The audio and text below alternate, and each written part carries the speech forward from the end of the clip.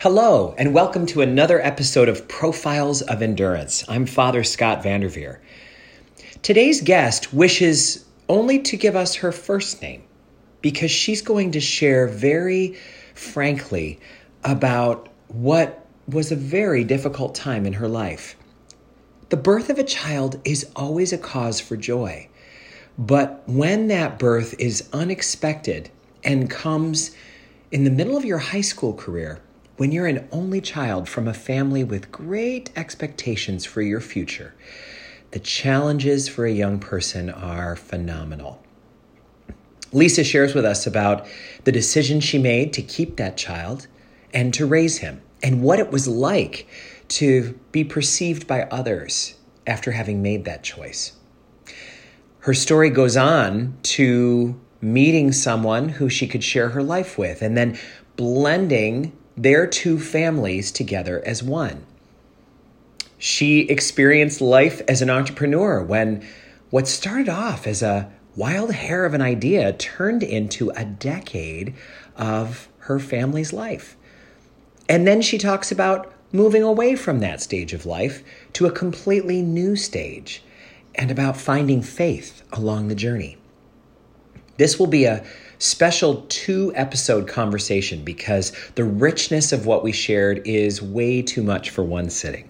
So we ask you to settle in and listen to part 1 of this conversation with a fairly young woman still at this point in her life who's crammed about 3 lifetimes into her life so far and has no plans to stop anytime soon.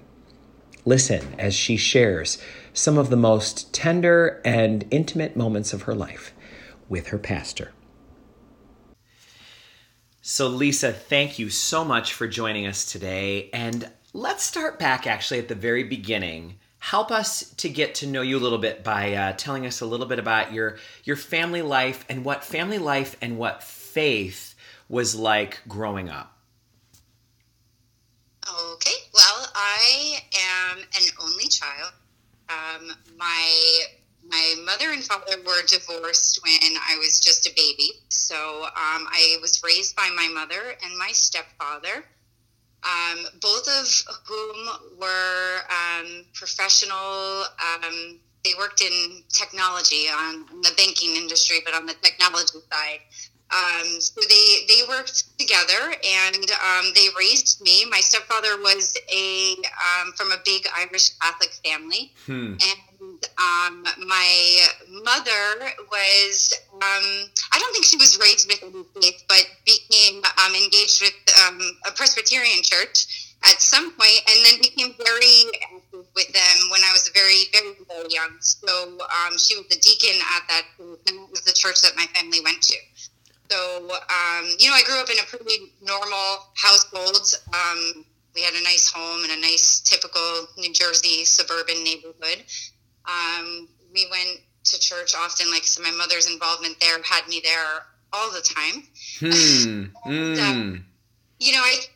As a kid, I wasn't like a super devout child by any stretch of the imagination, but always had like a strong connection to the idea that God is good. When I think of my childhood, I have these like simple prayers.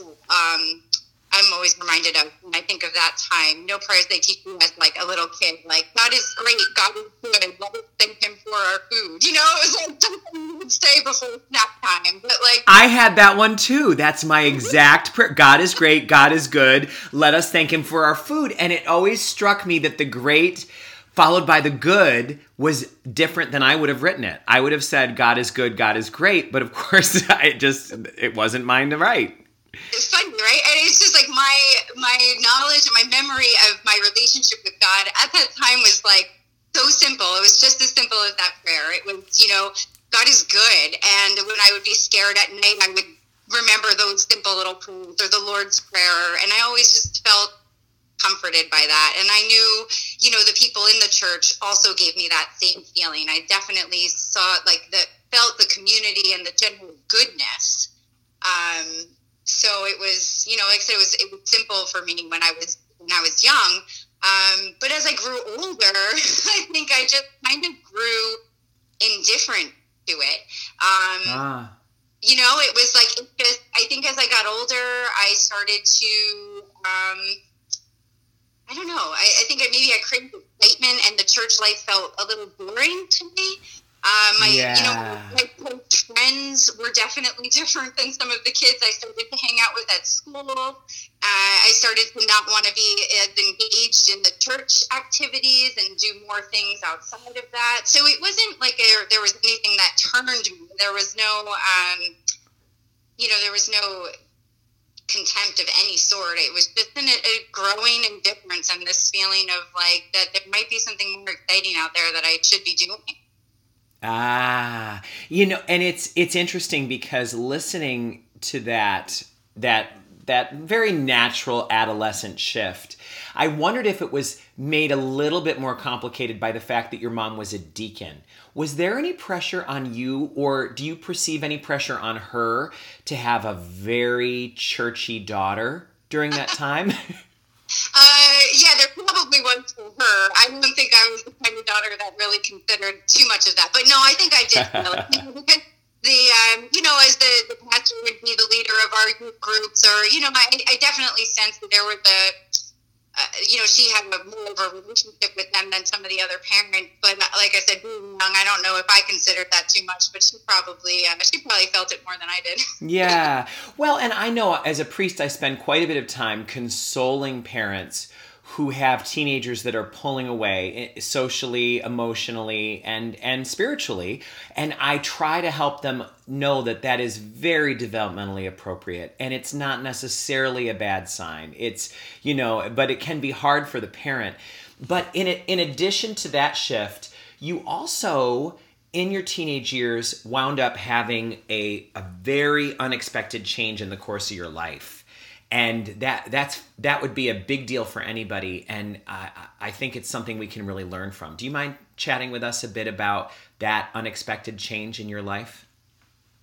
Sure. So, I guess what started as a natural tendency to want to gravitate towards more exciting things, just kind of progressed. I think, my whole high school years, I was really, my social life was the highest priority. I had a lot of friends.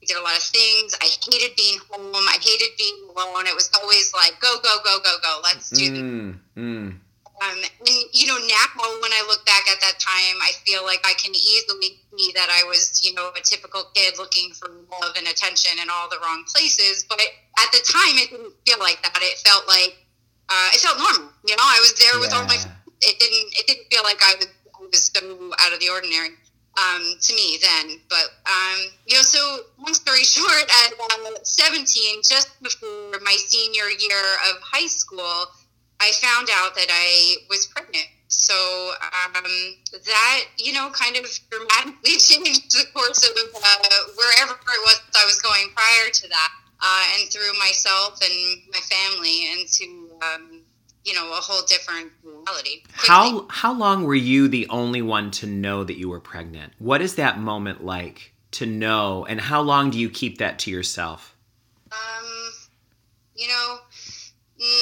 Not long. I think I told my friends right away. I think a good friend of mine, a girlfriend of mine, was involved in helping me find out. There was a moment of like, oh man, I think this is going on. And we find this out together, and then a moment of, oh man, I got to tell my mom. Yes. So, not long, because I'm not the kind of person that likes to sit with emotion for a long time. I'd rather just get it over with. But, so I don't think there was a lot of time between me knowing for sure and me telling my mother. But then there was a little bit of time between the time that I, told her and the time that I knew which direction I was going to go based on where we were at. Yes.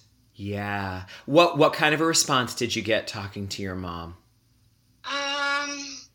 Well, response is it's funny because I think, when I look back at it, I think that, naturally, you can't even control this. And I think regardless of your situation, I think at some level, every woman feels a little bit excited and happy when they find out that they're pregnant, even when you're in a situation like that. But yes, when you're in a situation like that and you're pregnant at 17, the world doesn't congratulate you. So, it's not the same experience. So, the first conversation, I think I pretty much could have written down the exact response that my mom had. Yes. So, that everybody kind of had a similar response. So I think, it was strange. Like, I think I felt this pressure of, like, I knew I had options, and I felt the pressure of, generally speaking, it felt like I was being pushed in the direction of not keeping the baby. But oddly, it was all like good-natured pressure. It was like, the adults in my life are telling me this because they fully understand the struggles that I'm going to face if I choose to do this. Mm-hmm. And my friends took more of an approach of, why would you ruin your life over this if you don't have to? And it was, it was always clear to me that it was my decision. It was, nobody forced me in any direction. But I think that generally I knew that that's where people were, were leading me. Were you anguished by the decision? Or was there a point of real clarity? Or was it quite clear? Or was it maybe never clear? I could understand that would be a really hard place to feel solid in. When the consequences are so great in every direction. Yeah, and again, this is only clear to me looking back on it now, but I think that there was a moment. I did not know. I was listening to everybody. I was feeling my own feelings. I was, progressing through this time period. And then eventually the time comes where you have to, your back is up against the wall and you've got to make a decision. So, I was in a doctor's office. My mom brought me to a doctor, and I'm in the doctor's office, and the doctor is going over decisions and the choices that I have. And I think now when I look back on it, it was, being a child myself, even though I knew I had these options, my understanding of them was also very childlike. Because there was no way for me to really know in reality what any of these choices were going to lead to. Yes. So when I heard a doctor telling me what these options were, it became very clear to me what I wasn't going to do. So I think I had that moment of, like, I went into that office really having no idea how it was going to go. I kind of knew where my mother wanted me to land, or I thought I did anyway, and when I went in there and I talked to him, I just left knowing what I couldn't do. I didn't really understand what I had signed up to do, but I left there going, you know what? And those are not options for me. So this is the only one that's left, and this is what I'm doing. But did I know what I was doing? No, not really. And even if I had chosen another path, I didn't really know much about what that would be like either. So it was just, I think it was that very childlike connection to what's good and what's not good, and I just went with it. It was like, all right, this is bad, and this is better. So Wow. And I'm realizing how much support you were in need of. Is there a way that all of us who love young women and want to be a support to young women, what can we do to help them at a time like that? That's a really hard question, because, I could look back and say, if I had known some things that I know now, that decision may not have been what it was, so I don't know. Sometimes the things that aren't said are okay, and I think sometimes it's, I don't know. I don't know if at that moment, I think it's hard to feel disappointment in people, but again, now as a parent, I can see why, why my parents would be disappointed, so I can't even say with real certainty that, being more supportive or not being disappointed or not, saying this, or I don't really know what what the right answer is, because it's just so, I don't know, maybe just help somebody, giving them the space to, I guess the best thing that happened for me was that I had the space to make that decision on my own.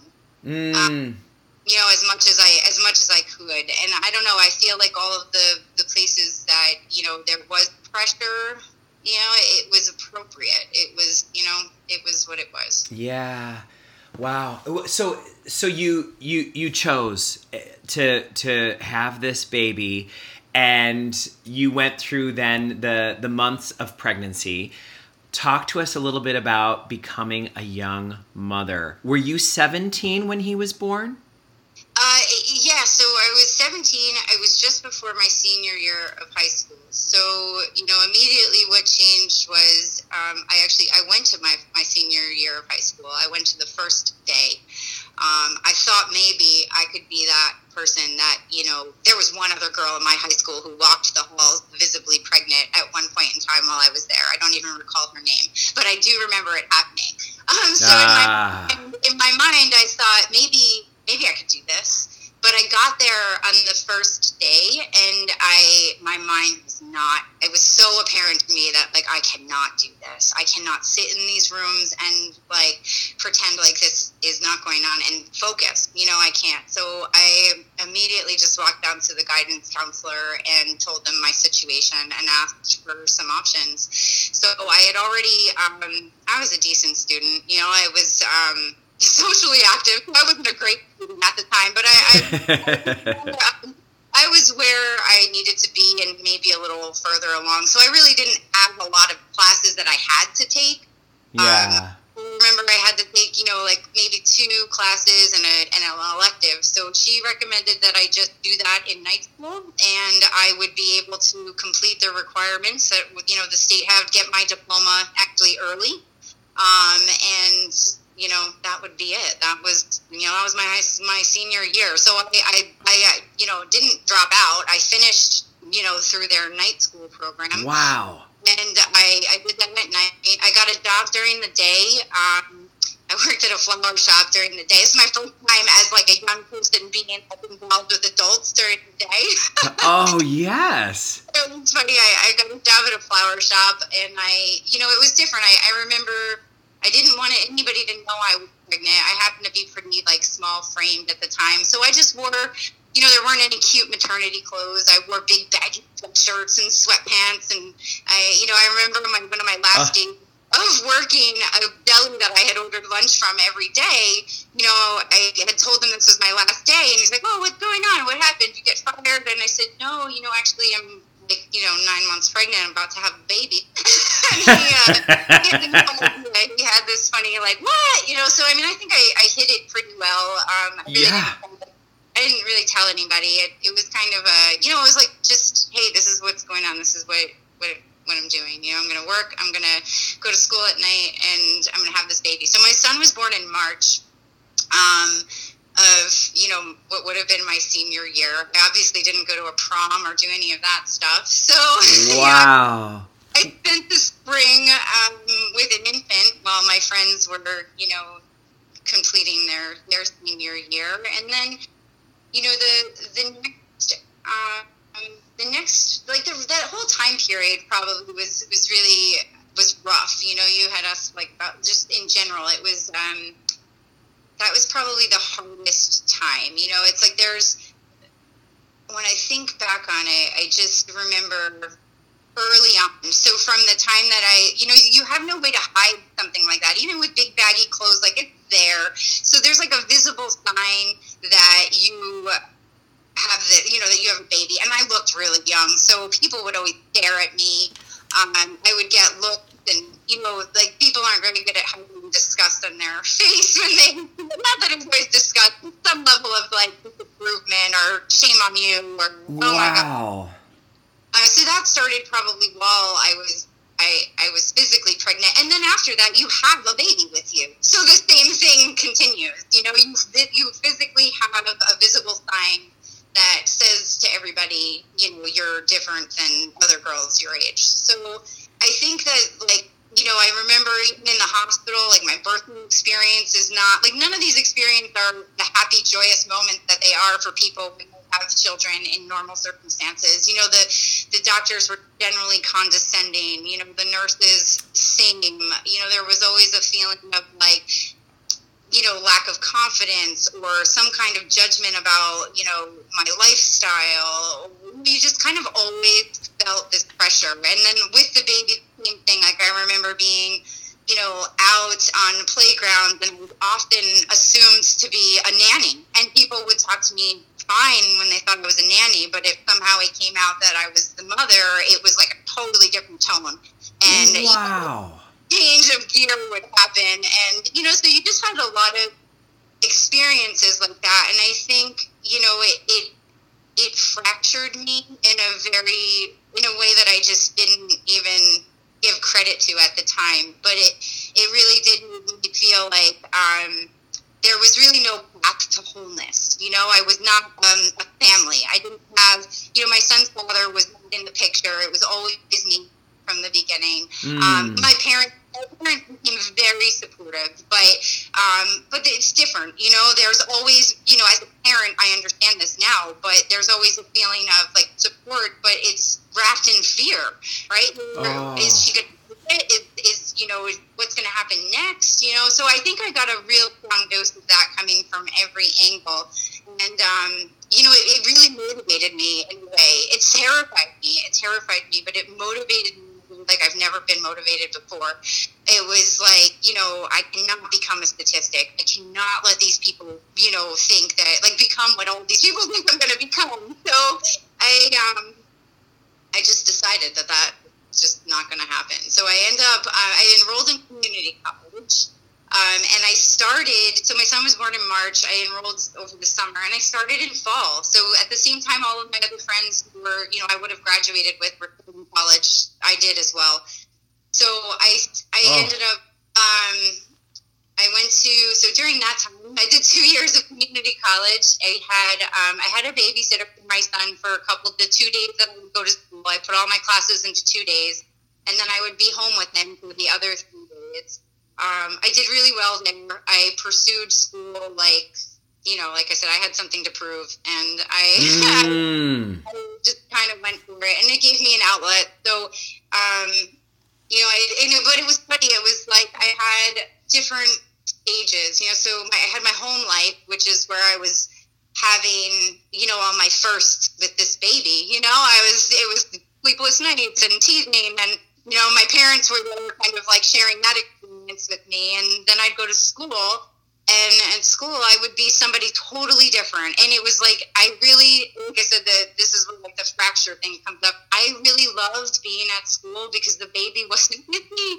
Yeah. So it was like, you felt a little guilty, but honestly, what ended up happening is I didn't share that part of my life with anybody. When I was there and I saw, and people, like, I'd have professors. This is a crazy story. I had a professor that I got really close to.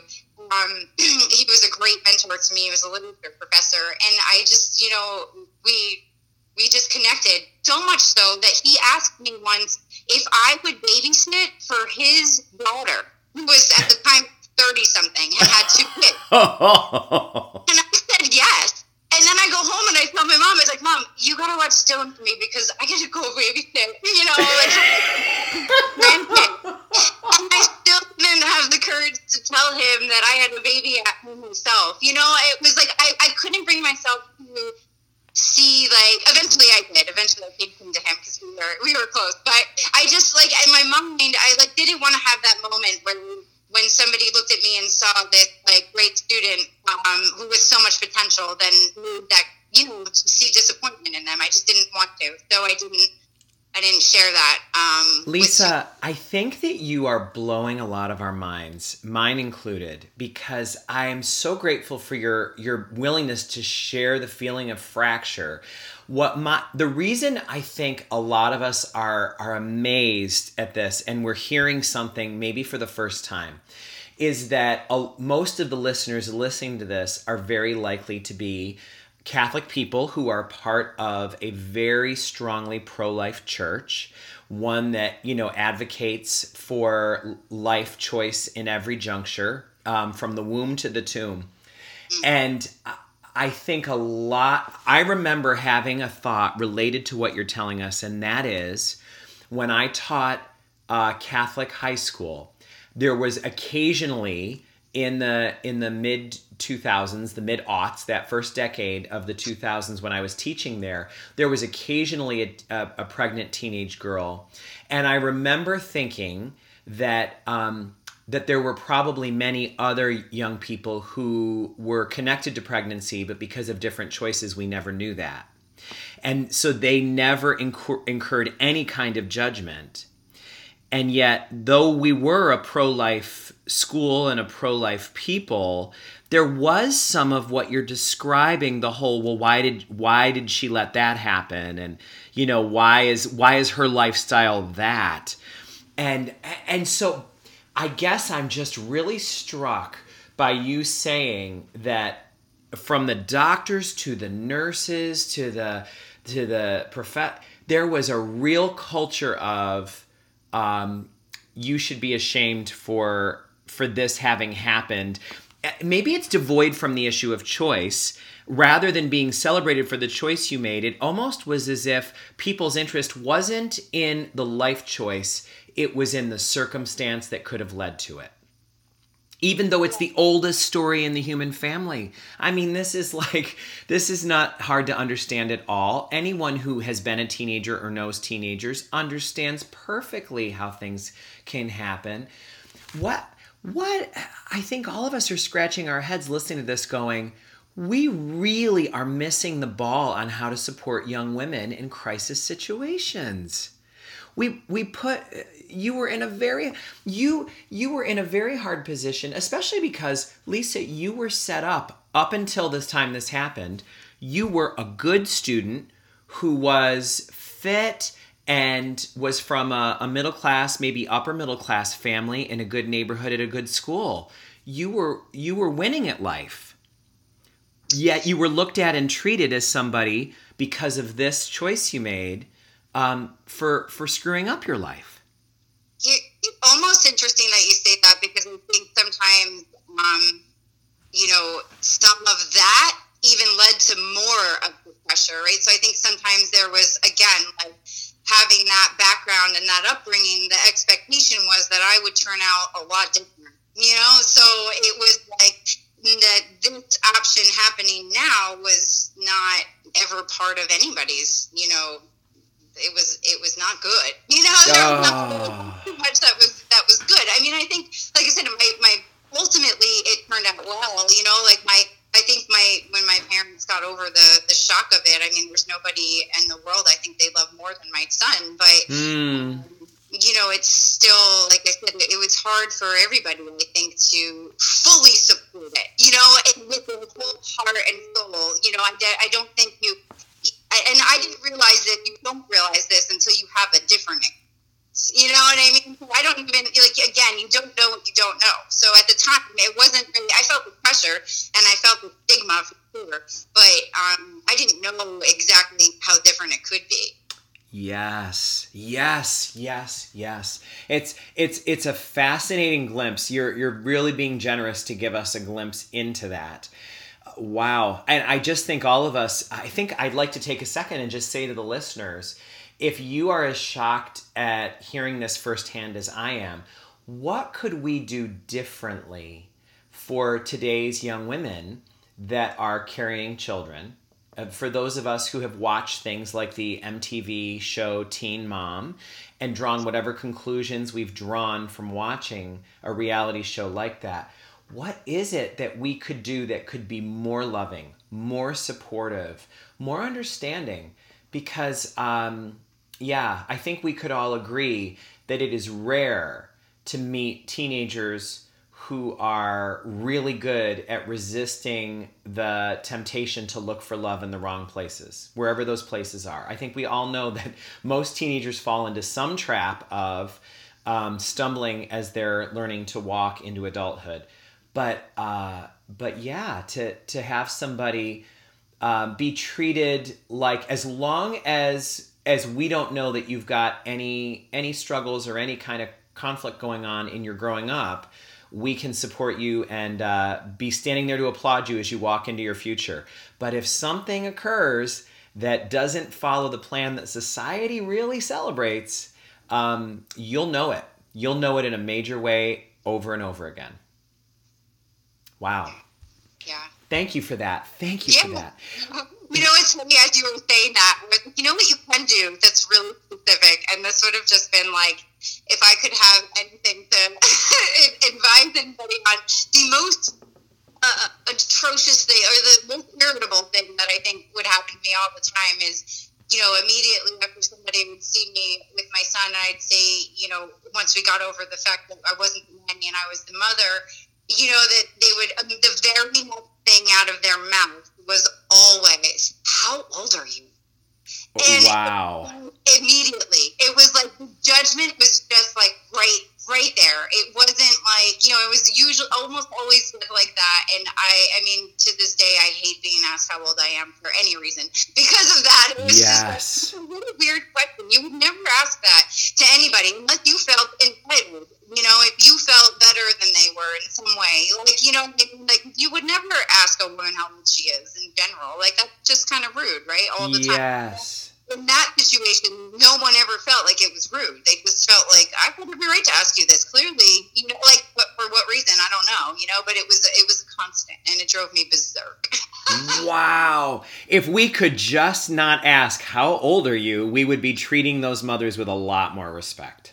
Right. It's a simple thing, because it really does not matter. It really does not matter to the stranger we're encountering for this, you know, moment. It's just a nice way of them letting me know how they feel. You know, you know what I thought you were going to say? I appreciate hearing that, and it's different than I thought. I thought as you were starting to speak that you were going to say offer to babysit.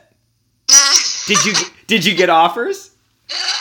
No, because I think most of the time people would assume, you know, most of the time the young mother guy, you know, I felt like they didn't think I was a good mother, and we didn't have that time to build that kind of relationship with them and those quick encounters. You know, most of the encounters you're having as a mother, like I said, you're out and about, you're doing a story time, or you're at a playground or whatever. I didn't have a lot of friends. You know, when I did connect with, I was so much younger than all those moms. Those moms weren't like reaching out to me to try and be my friend. You know, once I did, I can pinpoint one or two people at that time that, you know, I would call friends that had children. They were obviously like 12, 15 years older than I was sometimes. But, you know, once people knew me, they would think, you know, I would be worthy of babysitting their children. But most people were just judging me as somebody who was irresponsible. Oh, Lisa, I'll tell you, an amazing workout for spiritual humility. I mean, I just feel like you were given the opportunity to live two different lives. The life before becoming a mother, where you were this upwardly mobile, young, good student and athlete, and then you became somebody who people felt entitled to say made bad choices and was a bad mother. Wow. It's remarkable. I think you're giving us such an important glimpse into this. And actually, I'd like to jump ahead, not to tell more of the story out of season, but to just say that as listeners are listening to this, they'll discover that you have gone on in time to wind up working for the church. And I'd like to go back to that moment, because there was a moment when you came in for your interview. You were a candidate that found the posting online and submitted your resume online. And so we did not know you personally when you came into an interview to work for a church. At one point, there was an interview question offered to you, and one of the interviewers asked, what is an example of a time that you faced a particularly hard challenge and found ways to overcome it? And you very generously shared that you had a child your senior year of high school, and that you figured it out and managed to go to college and then go on to get a master's in business administration, and you went on. And as you spoke, I was so impressed by that and everything else you said in the interview. But when you walked out and we started to debrief the interview, one of the interviewers said, did you hear her say that she had a child her senior year of high school. She said, that is someone who can do anything. She's our woman. She's the one who is going to work for this church, because that is a person who can handle any challenge. And I thought I understood. Up until talking to you today, I thought I understood how true that was. I now have a whole new level of respect for how true that was. I figured it meant that you're a good time manager and you were good at dealing with the unexpected. And no. It's much more than that. Wow. Lisa, thank you. Thank you for generously sharing these parts of that season with us.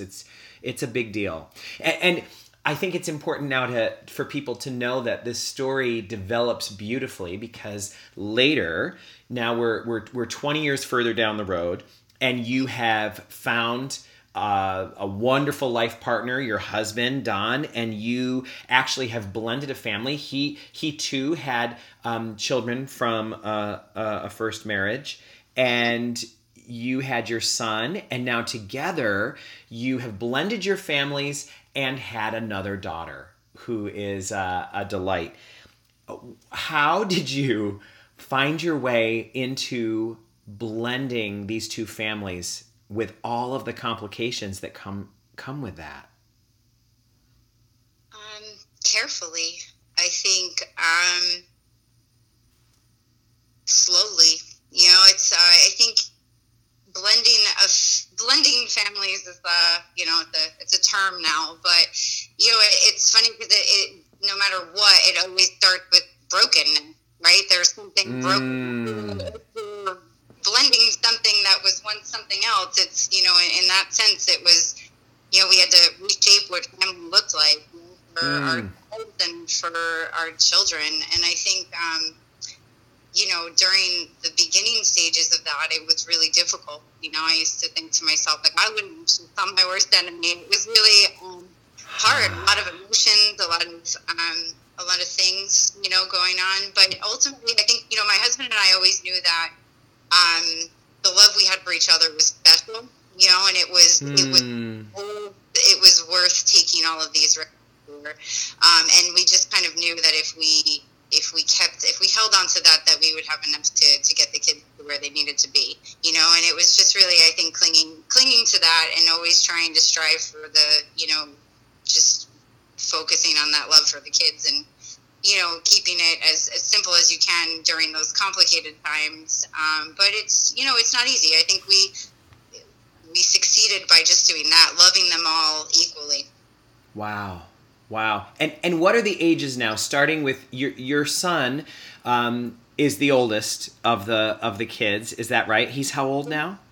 So he's 22. And then my husband's kids from his first marriage are now 19, 16, and 14. And Willow is 10. Oh, that's a big family. It's a big undertaking. And I'm so grateful that you said that a blended family starts with some sort of situation that's broken. Because I think that's the whole reason that this series exists. Profiles of Endurance exists so that we can figure out what to do with the parts of life that aren't fitting together right, and have the patience and the virtue to see things through, to tend them. So I know that I'm going to take a lot from having you say, slowly, carefully, awkwardly, not easily, we blended these families. It took a lot. But it was the specialness of the love that you share with your husband that made it worth the effort. And yeah, it's amazing, because that specialness really has been tested in a lot of different ways, because I can't imagine. It's funny to imagine how different it is. The two of you at one point worked at a corporate food environment. You were both working for this organic food outfit in the management of that. You wound up then with your blended family completely changing the course of your careers. And it's something that is kind of magical. I almost feel like for anybody who ever saw the movie Dirty Dancing, they have like a bit of a glimpse into what your life might have become like in a certain amount. Anybody who's seen that movie that knows it's about summertime, summer camp, and like the old-fashioned tourist culture in the Catskills of upstate New York. Can you talk to us a little bit about how you reinvented your whole career and in a way that required your family to live in such a different kind of existence? Yeah. So it was, like I said, at some point, my husband and I met at work, and we were happy. At this point, we were married, and we got married, and we had a baby, and we were, successful and enjoyed that company and that work. But I think, because of his first marriage and my, experience as a single mother with my son, it was, having our daughter together felt so different than, anything before. And for me, it just became really clear that I didn't want to leave her. I didn't want to have to put her in daycare all the time to maintain my my career. It just I didn't really get a chance to enjoy what it was like to be a mother, and I really wanted that. And my husband had the same sense of adventure, I guess, of like let's do something else. And it was funny because it started on our honeymoon. We had a fleeting thought on a plane on our honeymoon of which we did it at Mount Rainier in Washington. We went backpacking, and we were just like, wouldn't it be awesome to run a little place, cabins in the woods like this, so you could live in one of these places all the time and just get to be here. And it was like a fleeting thought. But then we went back to, back home, back to work, and, almost a year goes by, I guess, before we decided to start to just have a thought. A thought popped in, wait, why don't we just do that? Can we do that? Can we just do that? Would that be possible? You know what I mean? It was just and, the thought quickly turned into some internet searches, and searches turned into some real properties. And we knew that my husband's kids were living with their mother, and they would see us, every other weekend and vacations and holidays and stuff like that. So we had that arrangement with them. So we knew we couldn't go too far. We needed to be within a distance of where we could still maintain that relationship with them. So we looked at a map, and we just kind of drew a circle, and we said, where's the greenest spot in that circle? And it was the Catskills. So we started to hone in that area. And like I said, with internet searches, just picked up some properties and said, it's can we do this? Should we do this? And we just kind of fell in love with the idea of, doing something for ourselves and being able to have our family be part of that and not have to, be on somebody else's timeline all of the time. So we did it. We did it amongst a lot of people telling us not to. We were in a very good position where we were, and it was thought of at craziness. Why are you walking away from this? But we did it anyway, and we bought a little place in Wyndham. In the Catskills. It was an old restaurant and cottages that were there, and owner's residence. So it was an old property. The main building itself was over 100 years old. The cabins were built in the 60s. House, same 50s, 60s.